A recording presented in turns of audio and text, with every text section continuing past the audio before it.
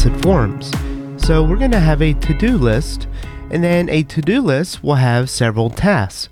So our model to-do list has many tasks, and a task belongs to a to-do list. And within our to-do list form, we would like to just be able to click to add as many tasks as we want.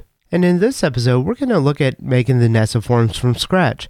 And I think that's a great thing to do because we want to see all the inner workings on the JavaScript side and the server side that makes the nested forms possible. So our next episode, we're going to actually look at doing the nested forms again, but with the gem. So I have a couple of different gems picked out that we'll look at, and then we'll see how we can replicate what we're doing today with the gem. So to get started, we'll generate a scaffold for our to-do list, and we're just going to give this a name. And then next, we're going to generate a model called task, and then we're going to pass in a to-do list, and we're going to pass in references, and this is going to create a to-do list ID as well as add in an index for that ID. Then we're going to create a string called name, and then just two extra fields that we're not really going to worry about. Once we have this done, we can migrate our database, and then we have our two tables created. And then in the to-do list model, we want to call has many tasks, and if we delete a list, we also want to delete the associated tasks. And then we want to call accepts nested attributes for tasks, and this is essentially going to allow us to post different tasks in our form for the to-do list. And we also want to allow these tasks within this form to be destroyed, so we can call allow destroy and set this to true. And then when the user is filling out their to-do list and the different tasks, we want to make sure that they're not saving empty records.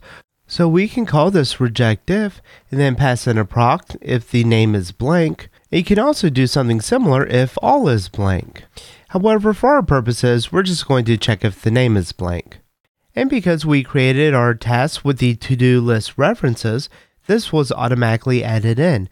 However, there is a little gotcha in the change on how belongs to works in Rails 5, and we need to create this optional true because if we create a new to-do list and then we start adding in tasks to that new record, we're going to get an error that the to-do list must first exist. So the optional true will allow us to create a new to-do list and new tasks and save it and not error out. And then in our to-do list form, we can create a simple fields for. And because I'm using simple form, we have the simple fields for. However, if you're not using simple form, it should still work the same just using fields for. So we pass in our form builder object and then call in the simple fields for and then passing in the symbol for our association. This is going to give us a new object for each one of the tasks. We can then render partial and then pass in f for our builder. And in our case, I want to make this a table. And so I'm going to take this partial and I'm just going to make this into a table. So we have a class of table, we have our header, and then we have our body. And then we can change this div to a tBody, and then we can pass in rows for each one of our tasks. And take note on the tBody, we do have this class fields because we're going to append the tBody with the new task form. And then under the to-do list, we have our task partial. And this task partial is just a simple form row, and then we have each one of our inputs. However, we want to also be able to delete a task right from this form list. So we're going to add in another column, and then we're going to put a underscore destroy, and if this is set to true, then the record will be destroyed. However, we're going to set this as hidden, because we don't want this to actually be a checkbox. Instead, we want to create a link to where if they click this delete link, then it's going to remove this entire row. So when the link is clicked, we'll set this underscore destroyed to true, and then we'll close out the closest row. And then we need to take care of these strong parameters within our controller.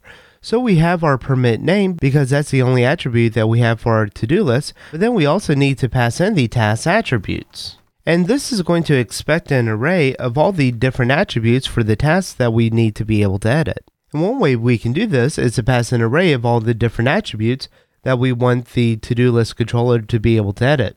And another way to do this, so if we just copy out this row and comment out the first one, we can get rid of this array, and instead we can just call task attributes name, and this is going to pull up a list of all the different attributes for the tasks, and then we can map and then convert each one of these to a symbol. However, we still need to push into this array the underscore destroy so we can delete our records. So just so you can see in the console what would be returned if you ran the task attributes name mapping each one to a symbol and then push in destroy, you'll see that it comes back with each one of the different attributes. Within our new and edit block of our controller, we can call something like to-do list, tasks, and then build, and this will create a new record associated to this to-do list. And you can also do something like 3 times do, and then create multiple tasks whenever you create a new one or edit. However, in our example, we're just going to create one single record. So now we can create a new to-do list, and we're just going to call this test, and then call this test task 1, and then create our list. So next, within our form, let's add a new link to where we can create new tasks. So we're going to create this helper method, and it's going to take in a few different options. We'll have the text for the button, we'll pass in our form builder, and then our association, and then we're going to just pass in a class. And this class is optional. And then we'll need to create the link to add new row helper. So it'll look something like this, where we take in our name, our form builder, the association, and then we're just going to take additional options in a JSON form. So we're going to create a new object, and this new object is taking our form builder, and then we're getting the actual object of that form builder, and then we're sending the association, and then calling class new. We're then going to take our new object and get the unique object ID, and this is just so whenever we create the add link button, we're going to be able to have a unique number that we're going to be able to reference within our JavaScript to be able to replace this, so every new form task will have its own unique ID. And then we're setting this fields to the f.simplefields4, so this is similar to our view, except in this instance, we're passing in our association, but then we're also passing in the new object. So whenever you have your simplefields4 and you pass in the second parameter as an object, then it's only going to build out that fields4 for that one single object and not all of the associations. And then we're calling render association to string singularize. So this is just going to render out our task partial that we created earlier, and then we just pass in our form object f, and we're passing in the builder of our new association. And then we're just creating a link, and then we're passing in a few data attributes. One is the data ID, so this ID is what we're going to be able to replace within our JavaScript, and then we're just passing in the fields, and then we're escaping any new lines. And within our application.js file, we'll just capture whenever on our form they click on the add fields, then we're going to run this function. And we're just setting a couple of variables. The time, we're getting the current timestamp, and then we're setting this regex to capture the ID value of our data that we passed in. And then on our fields class, we're going to append, and then we're going to get our data fields, which is our new form, and then we're going to replace the regex, which is the value that we set up here, and this is going to replace all the object IDs with the new time that we set. And then we want to run the prevent default on this event so it doesn't actually take us off the page, but then instead just runs as JavaScript. While we're in here, we can also create the logic for our delete button.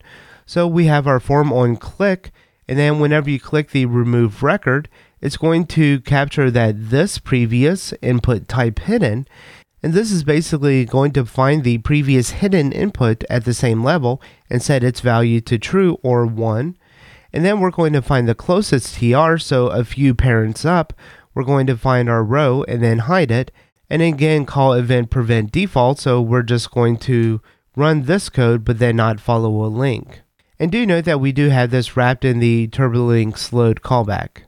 And off camera, I did disable the builder that we had in our new and edit actions, so we can just test this out now.